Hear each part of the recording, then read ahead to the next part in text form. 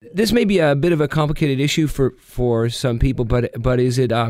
First of all, how do you feel about the government's announcement? Is this a bit of a victory, or?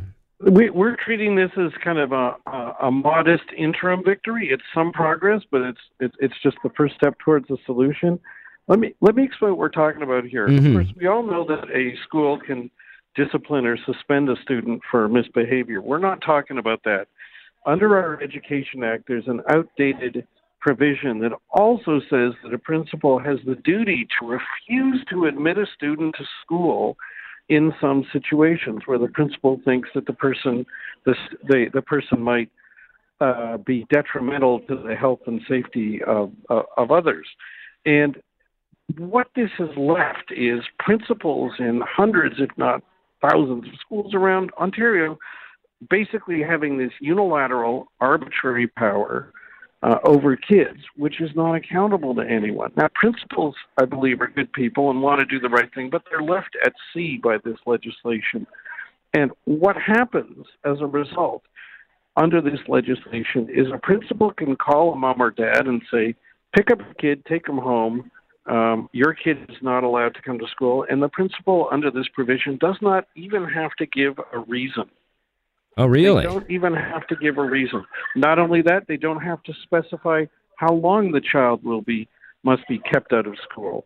Not only that, there is supposed to be a right of appeal for the parents, but the principal doesn't have to tell the family that they have a right of appeal. This is all in 2019 Ontario, and just one more illustration of why this is so unfair. We've asked the Toronto District School Board, hey, how do you mark attendance for a kid who's not at school because the principal said you may not come to school? And the answer is, based on provincial government directions, they use a general attendance absence code that is not unique to this reason for an absence. So if you ask the school boards to tell us how many days, how many kids have been kept from school on this basis and for how long, the attendance codes mask it. I don't mean in a conspiratorial sense, but... No, but they just don't break it down that way. Exactly. So what we've said to the provincial government, and we had a joint news conference on the 30th of January, my coalition and the Ontario Autism Coalition, with whom we're working closely, is, and this is not limited to kids with autism, this is kids with any kind of disability. We've said to the provincial government two things. Number one, could you call a provincial summit? Bring us together with the principals, the school boards. Let's see if we can work out some fixes, find some common ground, because we believe that they would be interested in finding common ground too.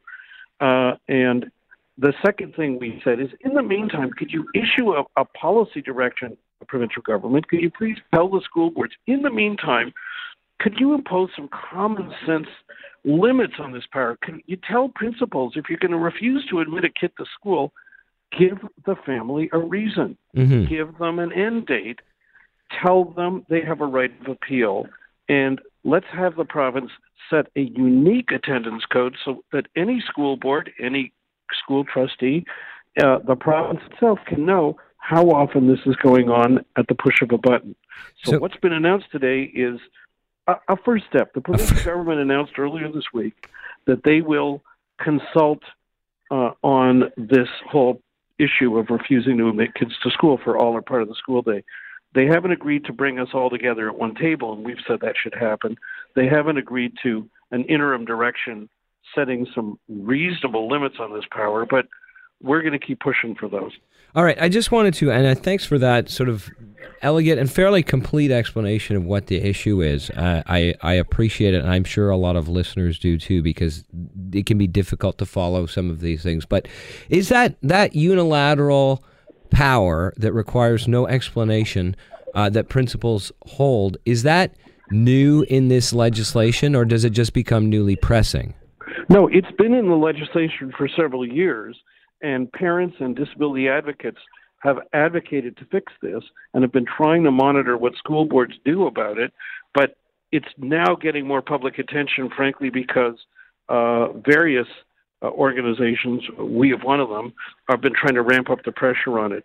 And it becomes newly vital because and this is where we will delve into the autism thing for a Mm-hmm. moment. The provincial changes to the Ontario Autism Program, which are deeply troubling and led over 1,000 people to be at Queen's Park, myself among them.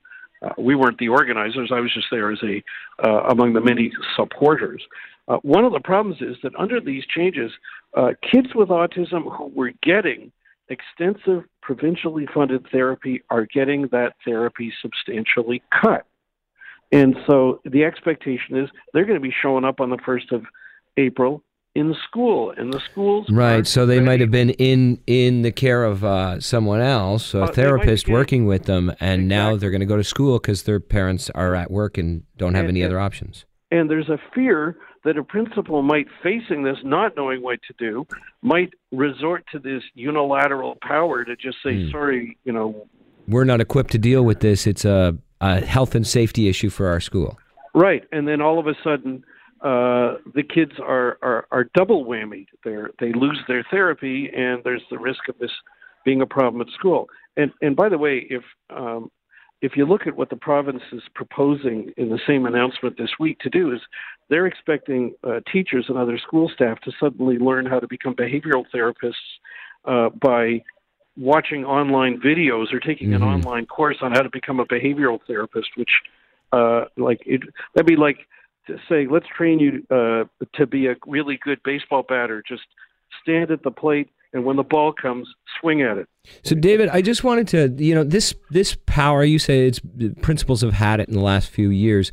Have you heard any, I know because the principals don't have to give a reason, and because the numbers aren't documented in a way that we can see, but have you heard stories? Are there parents who believe that this power has been being misused?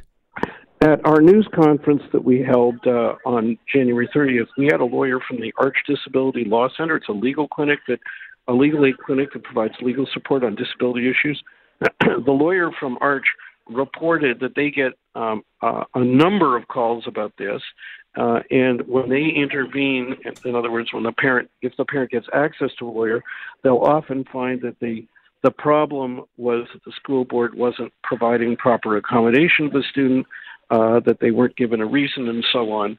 And with lawyer intervention, they can at times get the problem straightened out. But part of this problem is just finding out what the school board's policies are. Our coalition has contacted all the school boards in Ontario just to ask. We did this in January, just to say, do you have a policy on when principals can do this? Do you have a policy on how you're going to monitor this? How often does this go on that you're refusing kids the right to go to school, the fundamental right to go to school? And I will tell you that we've only heard back from 14 of the 71 or 72 school boards with any response at all. And we'll be issuing a report about this later on once we are either able to get more answers or to analyze them. But I'm just telling you, school boards are themselves at sea on what to do and aren't accountable for how the power is being used. And it's a very serious power to tell a kid, stay home, don't go to school.